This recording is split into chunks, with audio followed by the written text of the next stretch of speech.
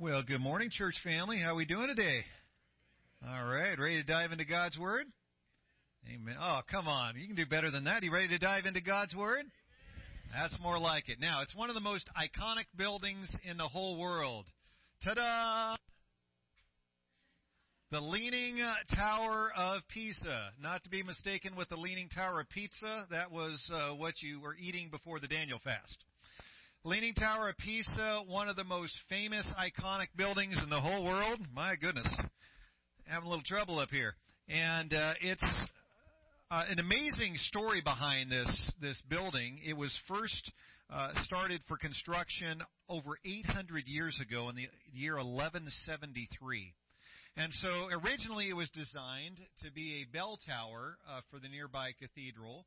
And they started construction on this, but a project that was supposed to take just a few years to build ended up taking almost 200 years to build. There were a few reasons for this.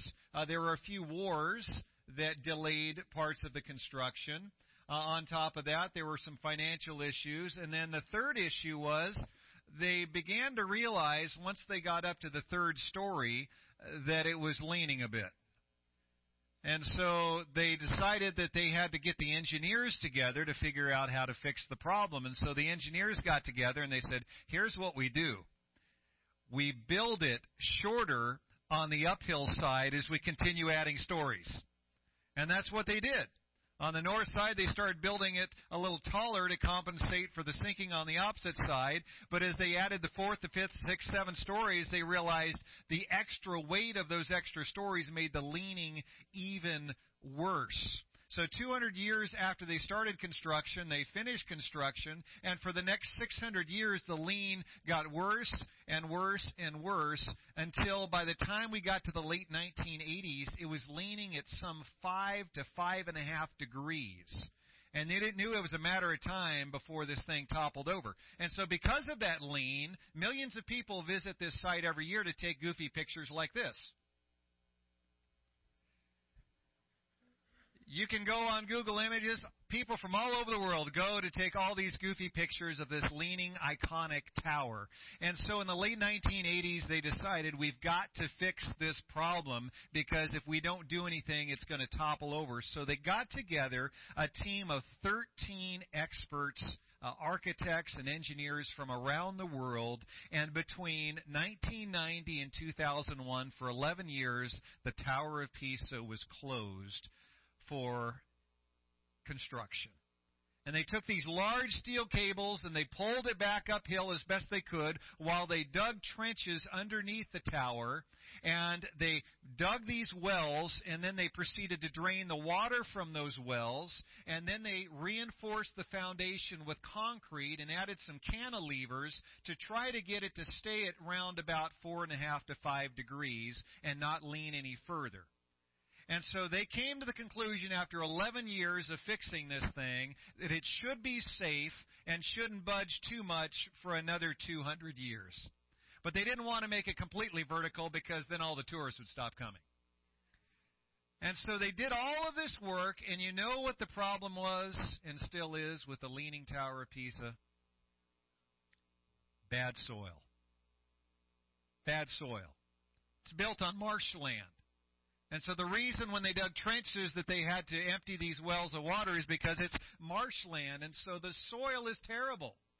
So the reality is, even with reinforced concrete as part of the foundation, after a couple hundred years, it will continue to lean once again, and they'll have to go back and fix it yet again, because ultimately, no matter how much concrete you put down there, the soil is bad.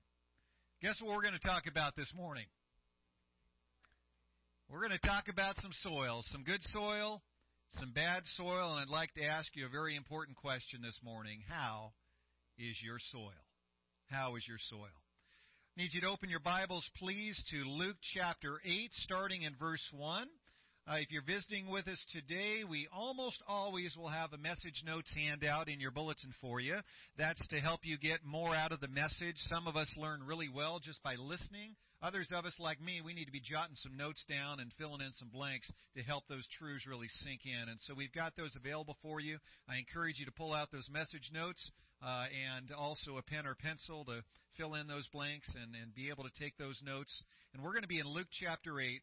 Starting in verse 1, we'll start reading that in just a moment, but before we do, would you join me in a word of prayer? Father, this is your day. This is your Son's day. This is the Lord's day, the day that we lift up our Lord Jesus Christ and we celebrate and worship Him and honor Him by diving into your word and learning what you want to teach us today. Lord, we just pray that you would speak to us today. We believe that you're alive and well, Father God. And we believe that your Holy Spirit is in this place. And so, Lord, would you teach us? Would you speak to us? And would you have your will done here in Jesus' name? And all God's people said, amen. Turn to the person next to you, ask him the question, how's your soil today? Answer him back, I have no idea, but I'll know in about 20 minutes. Go ahead. So we are in Luke chapter 8, starting in verse 1. It says, after this, Jesus traveled about from town and village to one village to another, proclaiming the good news of the kingdom of God. The 12 were with him, and also some women who had been cured of evil spirits and diseases.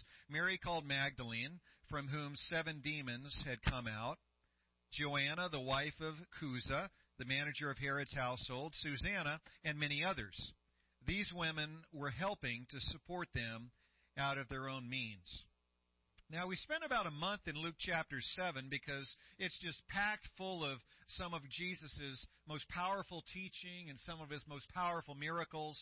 And we saw at the end of chapter 7 last week that Jesus had an encounter with a woman who was just called a sinful woman who had lived in that town. Most likely she was a prostitute. She had anointed Jesus' feet with her tears and with this very expensive perfume. And so that wonderful lesson was taught at the end of chapter 7. That those who are forgiven little will tend to love little. Those who are forgiven much will tend to love much. And Luke must have had this idea of this woman that Jesus was ministering to on his mind, because very quickly at the top of chapter 8, he talks some more about some women who were somehow involved in Jesus' ministry. Now, back in what the year, I think it was 2014, if I remember right, there was that Bible miniseries that was very popular. Did anybody see the Bible miniseries produced by Mark Burnett and Roma Downey from Touched by an Angel? That came out just a few years ago. Very popular series that went through some of the key stories of the Bible. And as Christians were watching this miniseries, many noticed that they had a different take on some things in the Bible stories. They took some artistic license, more so in some cases than some of the other Bible movies that had been made over the years. And so one thing you may have noticed if you watched that Bible miniseries was it was very ethnically diverse with how they portrayed the Bible characters. Now, we know that most of what takes place in the Old and New Testaments was centered on Israel, and so you would have very much a Middle Eastern-looking individual. So prior movies that were made about, for instance, the life of Jesus, when they go to film those movies, if they want to film it on location in the Holy Land, they tended to bring in actors from Great Britain, because they were portraying this primarily for an American audience, and it's cheaper to fly in people from Great Britain to Israel than it is to fly them in from the United States. And so, you notice in some of the past movies, you had a bunch of white guys and white gals there portraying the Bible characters. We just kind of got used to that over the years. And so when they produced this new Bible miniseries, they had a different take on things that kind of caught some of us off guard. For instance, when those 2 angels came to rescue Lot from Sodom and Gomorrah, one of those 2 angels looked like a Japanese samurai warrior. This was the picture. We can put out the guy in front there. He's like a Japanese samurai, and he rescues them from Sodom. It's like, whoa, that's an interesting interpretation. When they got to Samson was a big African-American guy with dreadlocks. That was a little bit of a different take when they had Samson character. We weren't used to seeing a Samson character like that. And then when you got to the New Testament stories, the mother of Jesus, Mary, was portrayed by Roma Downey, who's an Irish woman. And so it was a very ethnically diverse cast there that they had portraying these Bible characters. And when it came to the scenes that showed Jesus with his disciples, one thing that many Christians notice is there were a lot of ladies mixed in with the 12 disciples when Jesus was having kind of these intimate moments with his disciples. And many of us were kind of caught off guard. Wait a minute, that doesn't seem like it's grounded in scriptural teaching. But as we look at Luke 8 here, without a doubt, when they did that miniseries, they had a lot of artistic license in how they portrayed things. But I think they were onto something with how they portrayed some of these scenes in the ministry of Jesus. Because right here in Luke chapter 8, Luke points out something that Matthew, Mark, and John don't highlight. As Jesus was going around from town to town with his disciples, there were women who were going with him. He names 3 of them here. First of all, Mary Magdalene. She of the 3 is the best known. She was one of whom Jesus had driven out 7 evil spirits. She was the first one to lay eyes on Jesus when he would resurrect from the dead on that first Easter morning. The second of these women named is Joanna. Interestingly, Joanna's husband was a high-ranking official in King Herod's household, and so she was in a prominent family. And then there was Susanna. We don't know anything else about her, but she's the third one named here. And then notice what it says. That says, these 3 were with him and many others as well, there in verse 3. Many others were with him. These women were helping to support them out of their own means. And so they helped to bankroll Jesus' ministry. So without them, it would have been much, much harder for Jesus to be able to do the ministry that he did.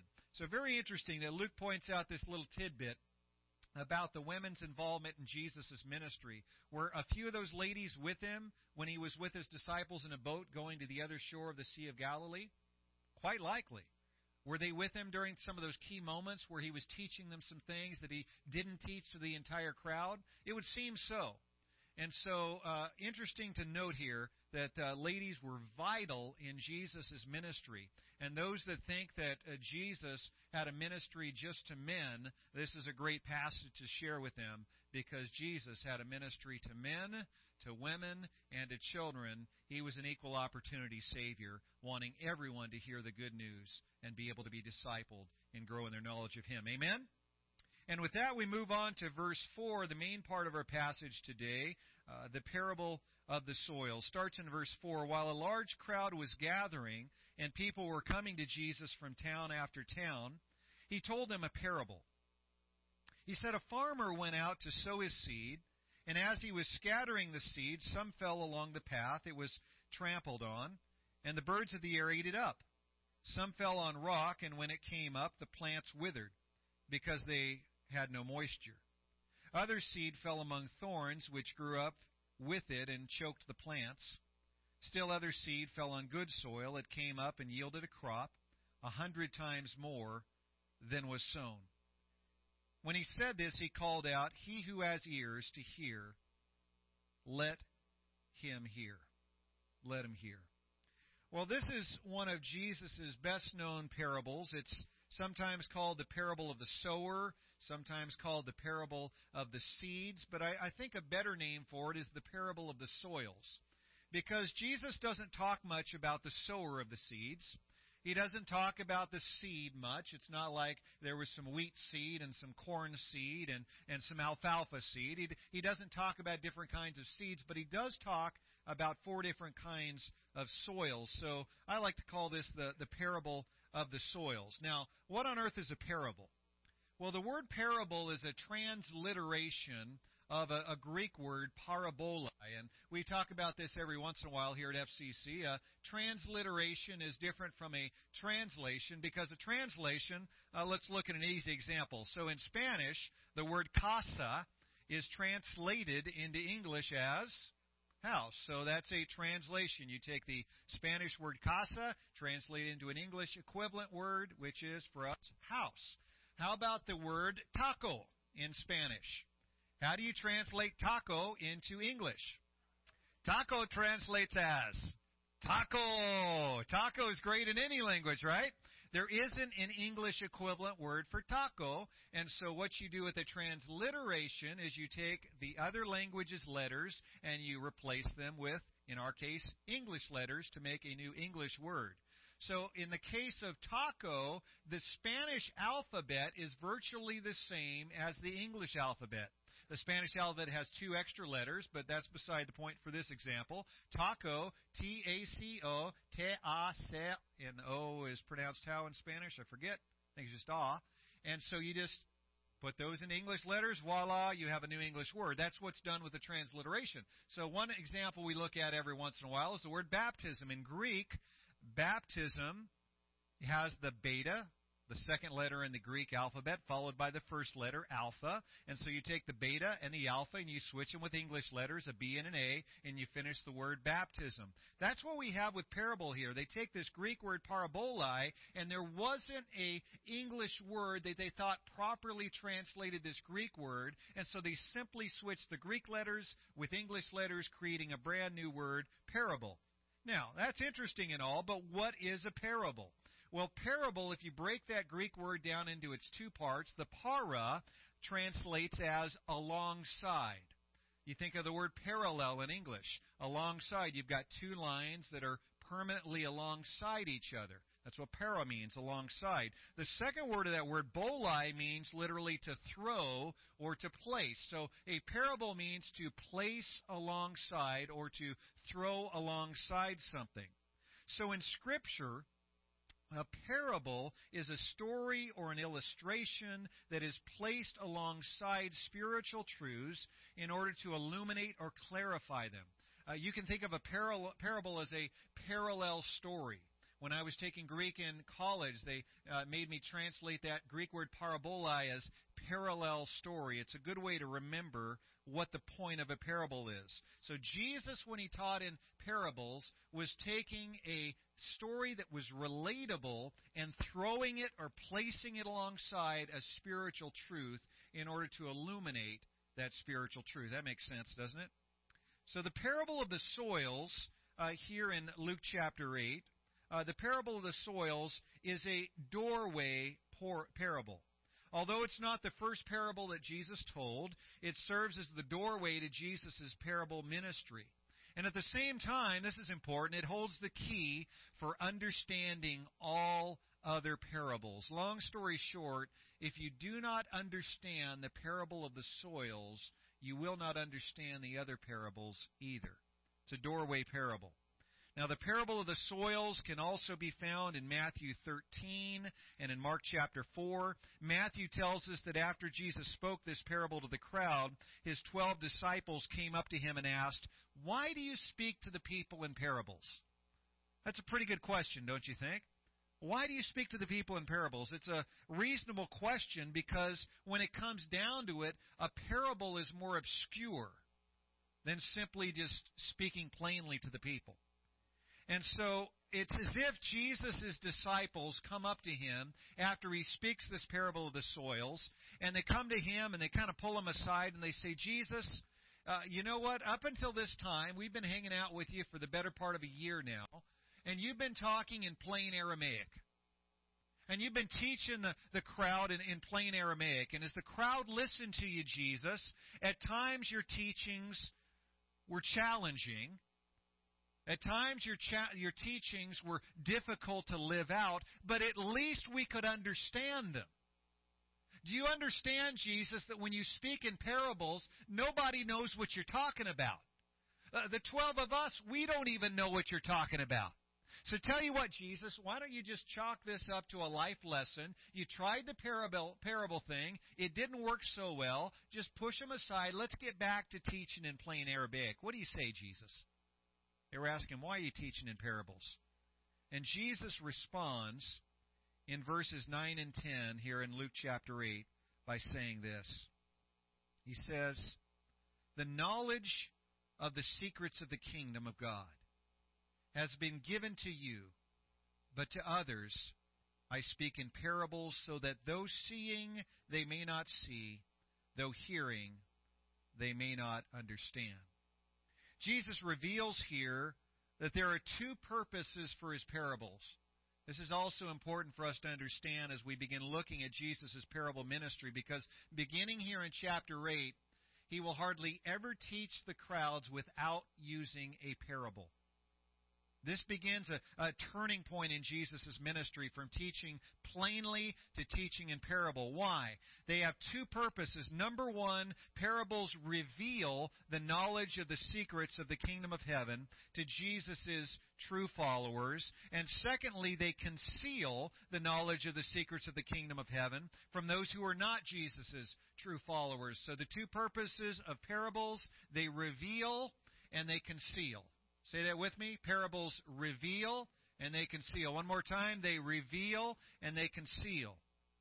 Now, that second purpose is a little bit perplexing for us. Why on earth would Jesus purposely conceal the truth from the majority of the people in the crowds that followed him? And the answer is, Jesus did this as an act of judgment. Not too cheery, but that's the truth. That's why he quotes from Isaiah here in verse 10.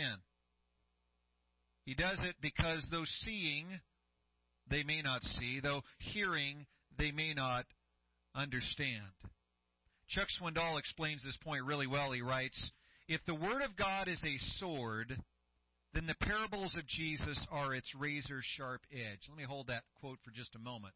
Remember what it says in Ephesians chapter 6? That the Word of God is called what?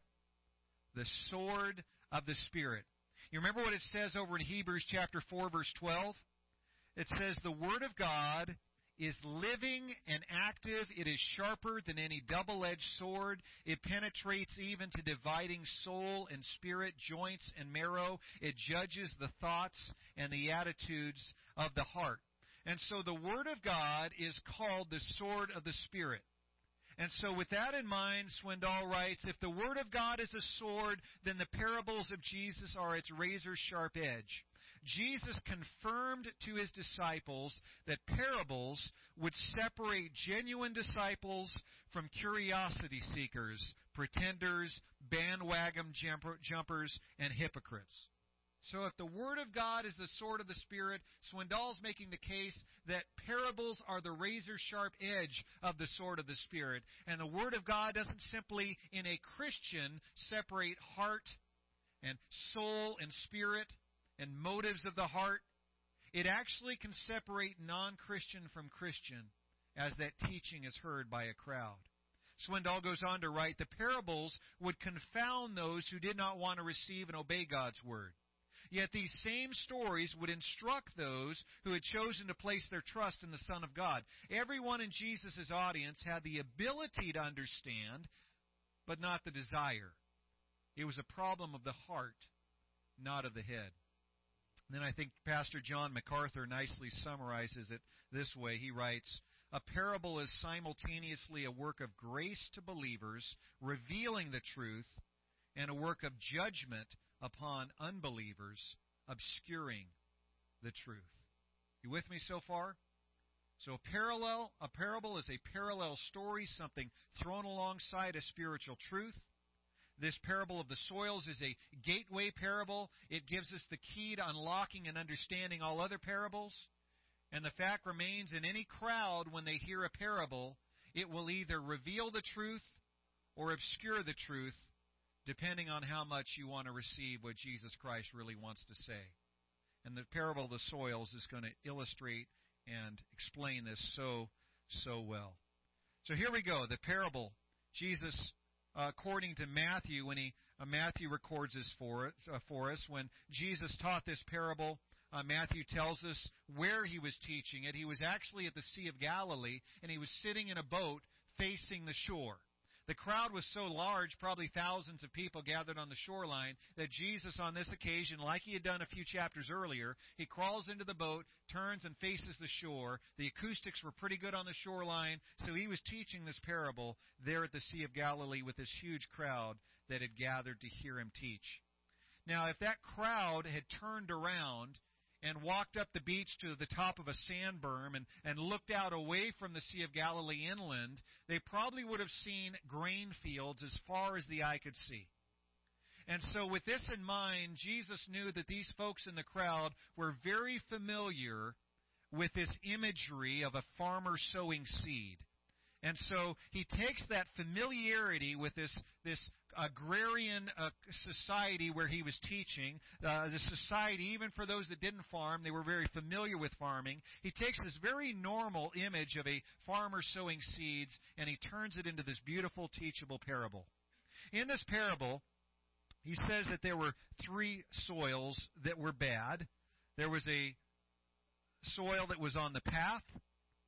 The second bad soil was soil that fell on rocky soil. And the bad soil number 3 was the thorny soil. So there are these three bad soils, the path, and then the rocks, and then the thorns. And then there's one good soil. It's soft, it's fertile, and it produces a crop that was 100 times what was sown. Now, in Jesus' day, a farmer would carry this bag of seed over his shoulder, and as he had this draped over his shoulder, he would probably have that on his left side if he was right-handed.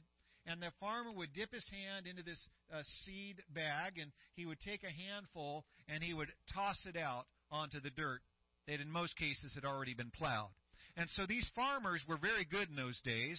They'd done this so many times that they were quite accurate, and they could toss that seed maybe 10 feet out very accurately.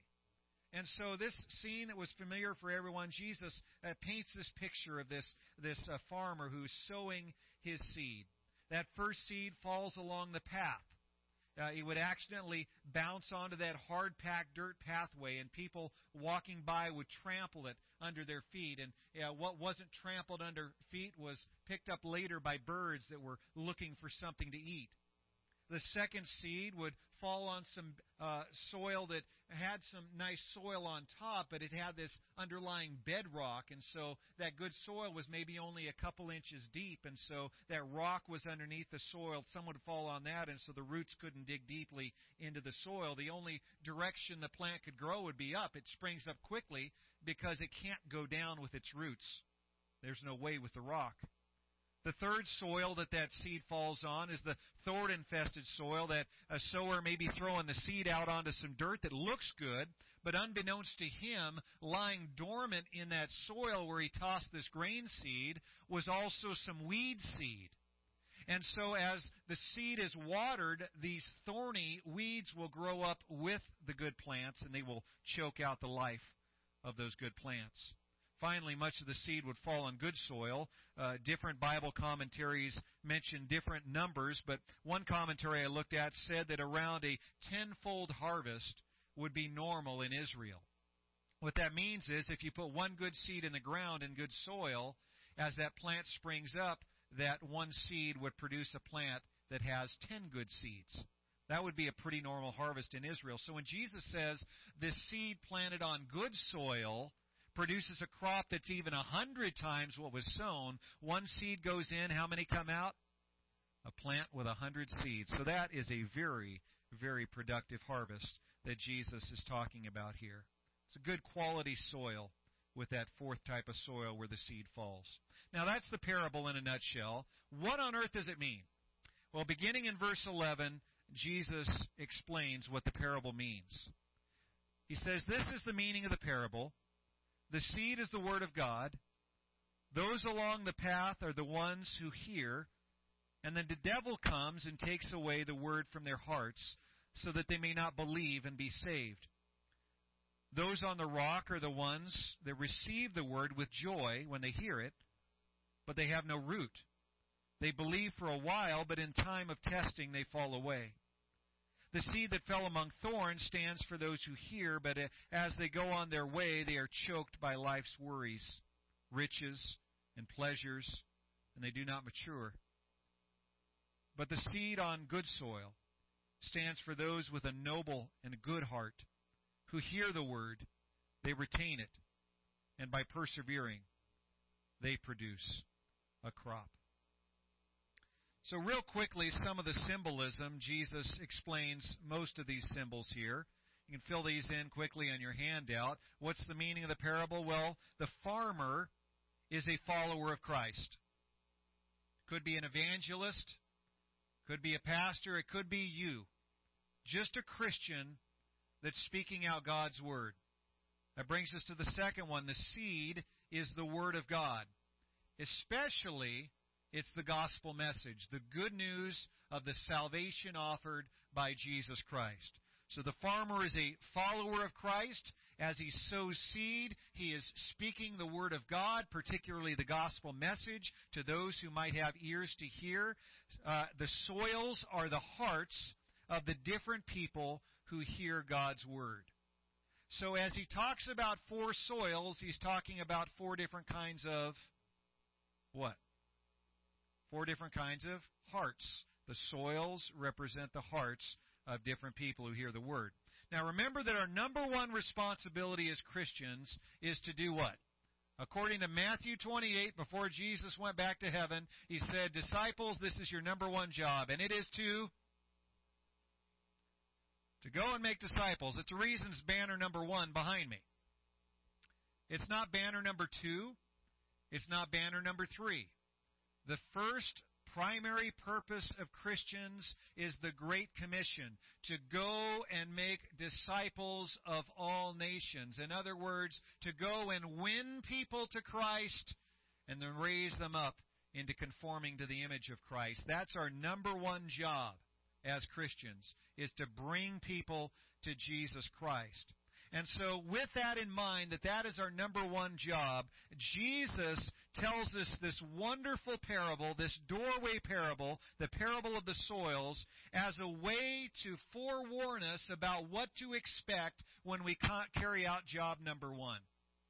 When we go and do what Jesus has told us to do, to share the good news of Jesus Christ with the masses out there that are not yet a part of Christ Church, as we go out and do that, Jesus wants us to know that it will be received in 4 different ways, by 4 different kinds of hearts. And I want you to know going into it, this is what to expect. As you go and share the good news of Jesus Christ with people in our world, first of all, you'll come across some whose hearts are like bad soil. Their hearts are like the seed that falls on the path. Look at verse 12 again. Those along the path are the ones who hear, and then the devil comes and he takes away the word from their hearts, so they may not believe and be saved. So I want you to write this down. The first bad soil, the path, represents a hard heart. It represents a hard heart. These are the people who hear the gospel message, but they reject it outright. They have hard hearts, they hear it, but they reject it outright. They hear the gospel message, but they never really receive the gospel message. They hear it, but they refuse to internalize it. They don't allow the seed to sink into their hard hearts. If someone comes along and tramples on that gospel seed, they could care less. If you're sharing the good news with them, and once in a while I've had this happen in the past, it's sitting in someone's family room sharing the good news with them, a family member walks by, start scoffing, and that person that I'm sharing with, if they have a hard heart, they may jump on the bandwagon and start making fun of it too. What's happening? That seed, the gospel, the good news of Jesus Christ is being trampled on, and they don't care. And what does Satan come and do? He snatches it right away, because they would not allow that seed to penetrate their hard heart. Satan swoops down, he snatches up their gospel seed. They continue on through life unaffected, unmoved, unchanged by that gospel seed. The hard heart doesn't understand the gospel, because ultimately the hard heart doesn't want to understand the gospel. It doesn't want to be convicted of sin. It doesn't want to change. In its arrogance, it doesn't want to humble itself before a holy God. It doesn't want to submit to its rule. So the gospel seed is wasted. It's trampled upon, it's snatched upon by Satan, and there is no trace of it left behind. I wonder, are there any hearts like that in this room today? I wonder, those of you that are listening to the message on Facebook, are there any hard hearts listening to this message on social media today? You're listening, but you're not allowing it to sink in, because ultimately you've got a heart issue. Your hard heart is repelling the gospel seed, and you won't allow it to take root. Some that would have a hard heart, if you're in this room today, before you even make it to your car in your parking lot after this service is over, before you even make it to your cars, Satan will have snatched up that gospel seed because you refuse to allow it to sink in. I hope and pray that if there are any hard hearts today, that you soften it to the Word of God. There's a second bad soil. Some seed is wasted as it falls along the path. The second bad soil is the rocky soil. Jesus explains this in verse 13. He says, those on the rock are the ones who receive the word with joy when they hear it, but they have no root. They believe for a while, but in the time of testing they fall away. So I want you to write this down. The second bad soil, the rocky soil, represents a shallow heart. It's a shallow heart. These are the people who make a superficial decision to follow Jesus. It's a shallow heart. They make a superficial decision to follow Jesus. It's very important that we spend a few minutes on this one because shallow Christianity is epidemic in our nation today. I hate to say. It's epidemic. Bottom line, some people hear the gospel message and they receive the gospel message very enthusiastically. But because their decision for Christ was shallow, in many cases because their decision for Christ was selfish, it doesn't last very long. They're enthusiastic initially, but quickly they fade away. When persecution comes because of their new Christian faith, they walk away. Time and again, Jesus promised us that in this life we will have trouble. Did He say we may have trouble? He said you will have trouble. That's not, most of you will have trouble. The vast majority of you will have trouble. You'll all have trouble if you follow me. Jesus made that clear. He promised us that people, even family members at times, will hate us for following Christ. He promised us that following Christ will lead to suffering and possibly even to poverty or to death. But how often is this truth ignored in the pulpits of America? How often do we preach what itching ears want to hear? What is always uplifting? What is always rosy and cheery? And so many churches have stopped talking about things like hell or repentance or sin or judgment.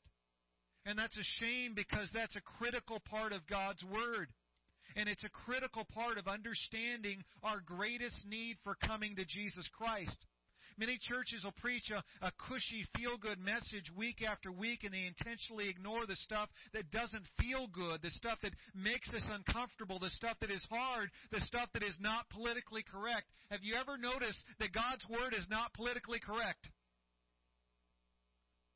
Nowhere close.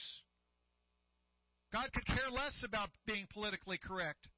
He's much more concerned that you don't go to hell. He's much more concerned that you get to enjoy eternity in heaven that is more amazing than we could ever imagine this side of heaven. We tell people when it comes to sharing gospel seed, we oftentimes tell them that they need Jesus in their lives, but we don't tell them the real reason, the main reason why they need Jesus in their lives. Yes, having Jesus Christ in your life can bring you peace, and it can bring you hope, and it can bring you joy, but that's not the main reason you need Jesus in your life. The main reason you need Jesus in your life is because you're dead. The Bible says we are dead in our sins. And the main reason we need Jesus is not so we can be happy, not so we can have peace, not so we can have joy. Those are all wonderful blessings and byproducts of accepting Jesus Christ as Lord and Savior. But the main reason is we got to have some life support here because we're dead.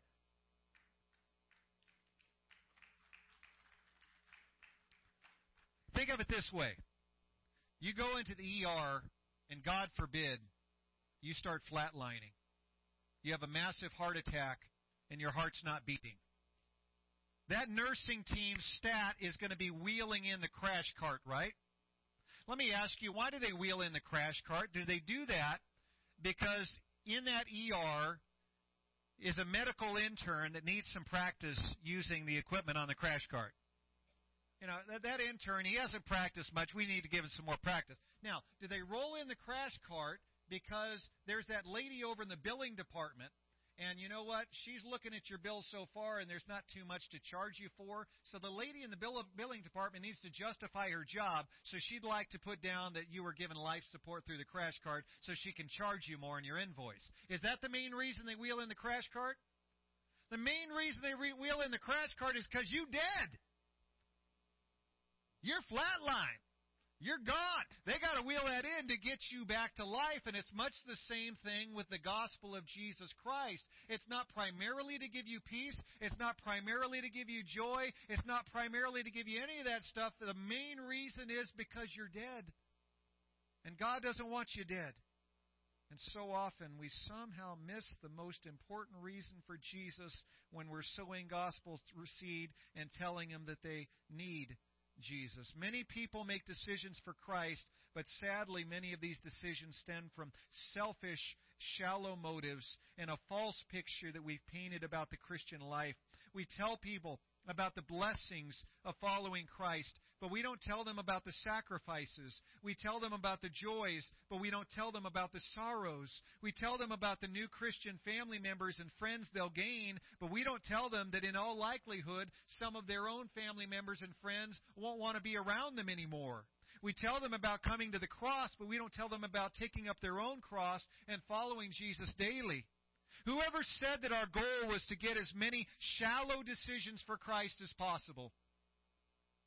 Jesus certainly never said that. Paul never said that. Some churches, it seems, are just into numbers to rack up these decisions for Christ, but we don't ask the question, what kind of decisions were there? Did we lower the threshold for accepting Christ to its least common denominator, making it as simple for someone to accept Christ having no clue what they're getting into? Don't we have some responsibility as we're sowing gospel seed to at least give them a small heads up about what to expect? And some of what to expect isn't cheery. Some of it will be hard. Some of it will be challenging.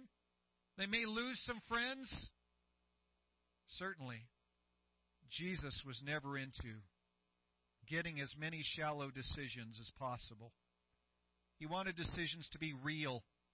He wanted them to be lasting. The sad reality is that many people say a sinner's prayer.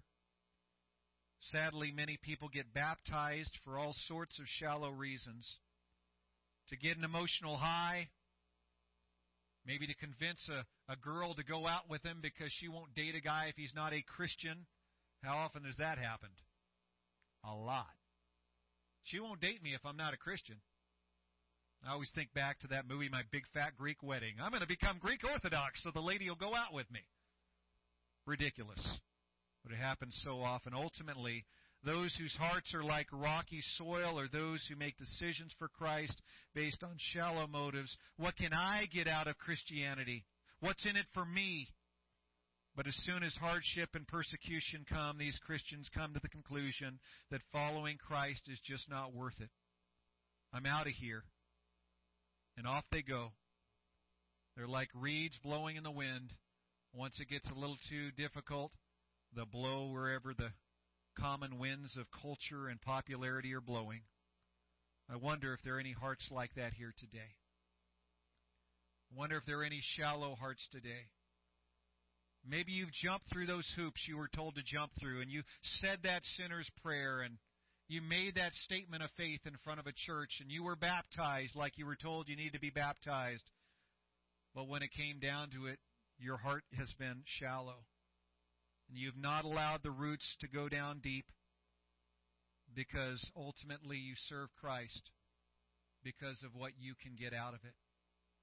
And not because deep down you have a lasting love and commitment to the Lord and Savior that you claimed years ago to take as your own. I hope, if anyone has a shallow heart today, that you will go to your Lord and say, Lord, would you take my faith deeper?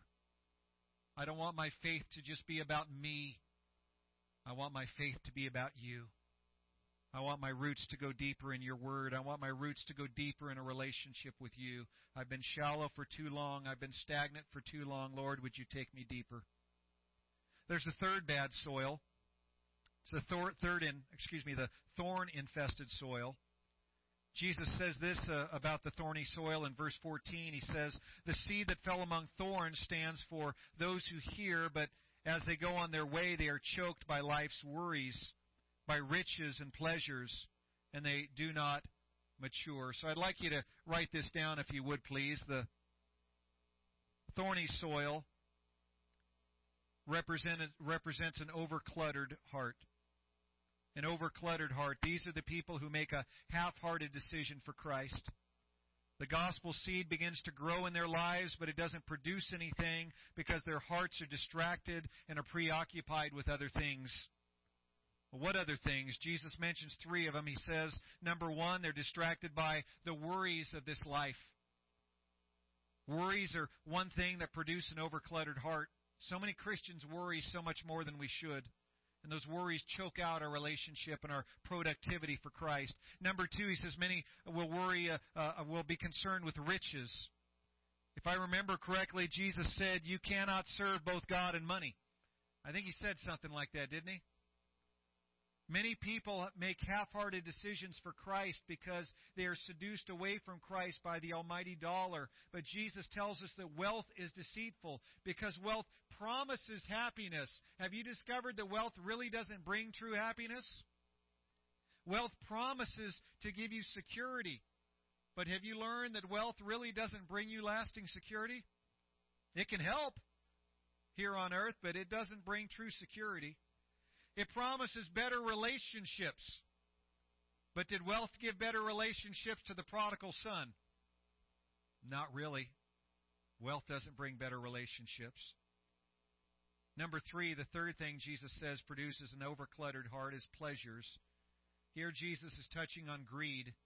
Greed has been the downfall of many who seemingly were well on their way to bearing fruit for Christ. When greed takes root, it chokes out the fruit of righteousness. I want that promotion. I want that higher salary. I want that newer car. I don't care what God says. I want my girlfriend. We're going to move in together regardless of what God's Word says. Our hearts were created to serve one master, and His name is Jesus Christ. And whenever anyone asks Jesus to share the throne with someone or something else, Jesus will not do it. You either serve Jesus Christ alone or you don't serve Him at all. I wonder, are there any hearts like that here today? Maybe you've made a decision for Christ, but it was a half-hearted decision. You may look a lot like a Christian and talk a lot like a Christian on the outside, but deep down, there's no spiritual fruit in your life. And the reason is your heart is overcluttered. Your heart is chasing after too many different things, and as a result, your commitment to Christ is divided. I'm not going to ask for a show of hands, but how many of you in all honesty, would say today, as I look at my life over the past few weeks and few months, my life has been overcluttered? It's very common, isn't it? We crowd Jesus out with so many things, worries and selfish dreams and pursuits. And the reason we don't bear much fruit is because we're not devoting much time or effort to bearing much fruit. Our attention is far too distracted. So, there's these 3 bad soils. The path represents the hard heart. The rocky soil represents the shallow heart. The thorny soil represents the overcluttered heart. And then there's one good soil, amen? That's the soft, fertile soil, which if you're jotting down these notes on your handout, the good, soft, fertile soil represents an honest and good heart that hears the Word and accepts the Word and produces spiritual fruit that's 10,000% what was sown, 100 times what was sown. Bottom line, the good soil is the heart of a true Christian who is truly saved. He allows God's Word to take root in his life even when Satan attacks. She remains faithful to Christ during times of trouble or hardship. He offers Christ his full heart and refuses to allow stuff to clutter his heart. Christians with soft soil hearts are going to heaven. They are true, born-again Christians, and they are so productive for Christ. Let me ask you this morning, how's your soil? How's your soil? I encourage you today to examine your own fruit. If it's lacking, don't zip up Bibles yet, please. This is where the rubber hits the road. There's a method to the madness. There's a reason we spent a lot of time going through this today. We've got to check our soil. We've got to check today if our hearts are where Christ has called them to be. We've looked at this parable. We understand the parable. There's no doubt of the four soils what soil God wants to see in you. Of the four hearts, there should be no doubt which heart God wants to see in you. So we've got to check our hearts. If you discover that your heart is hard or is shallow or is overly cluttered, I urge you to go before your Lord and Savior and ask Him and beg Him to work a miracle on your heart. Only He can do it. But He can't do it unless you give Him permission to do it. And our job, as you're thinking of doing your number one job as a Christian, which is to sow gospel seed, if you're not bringing people to church, there's a problem.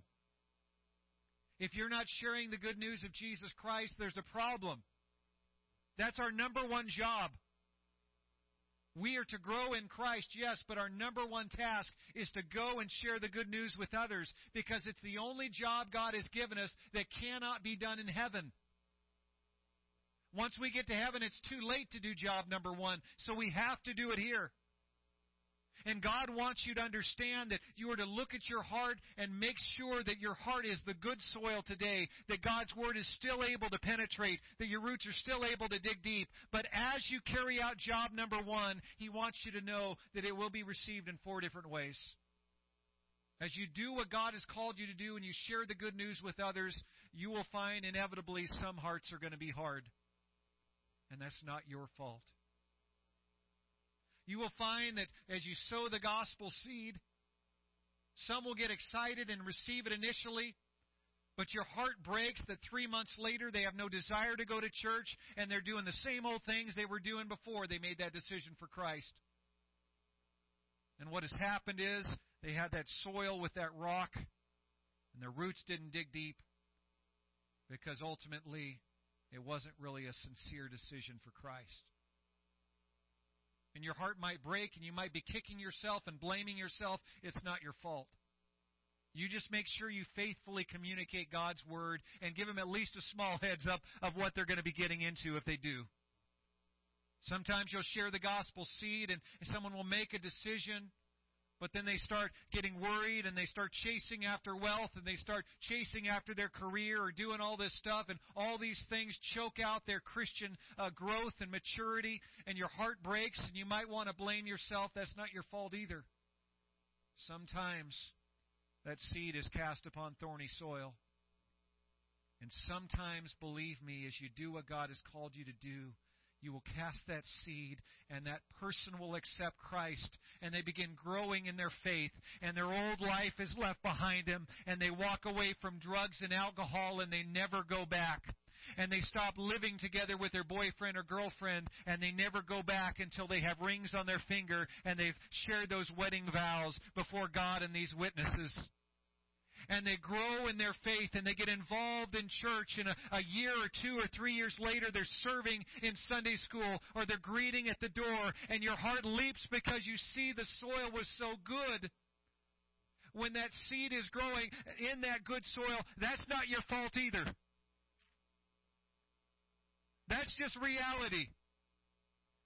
And so Jesus is telling you, if you have been sharing your faith with your family, if you have been sharing your faith with your friends, and you're focused on the hard-packed soil or the thorny soil or the rocky soil, do not be discouraged that many will begin to accept it and then reject it. Do not be discouraged, because there will be good soil.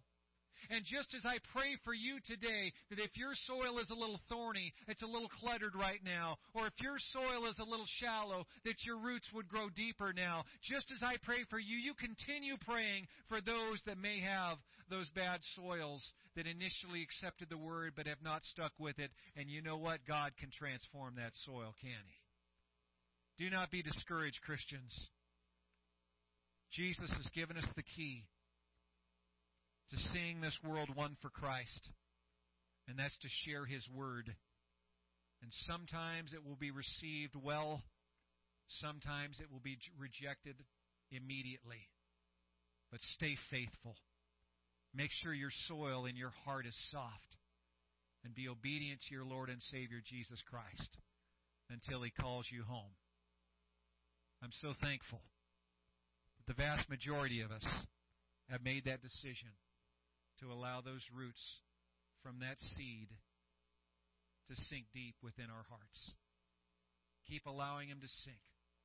Keep allowing that fruit to grow. And if you've produced 10 times the fruit that was sown in you, maybe today is a great time, as we're 1 week into this 21 days of prayer, as we're 7 days into this Daniel fast, maybe this is the perfect time to say, God, I look at my life and I can't deny there's some fruit. But could you multiply the fruit in my life 10 times? Let me ask you, seniors in the room, have you ever prayed this bold prayer?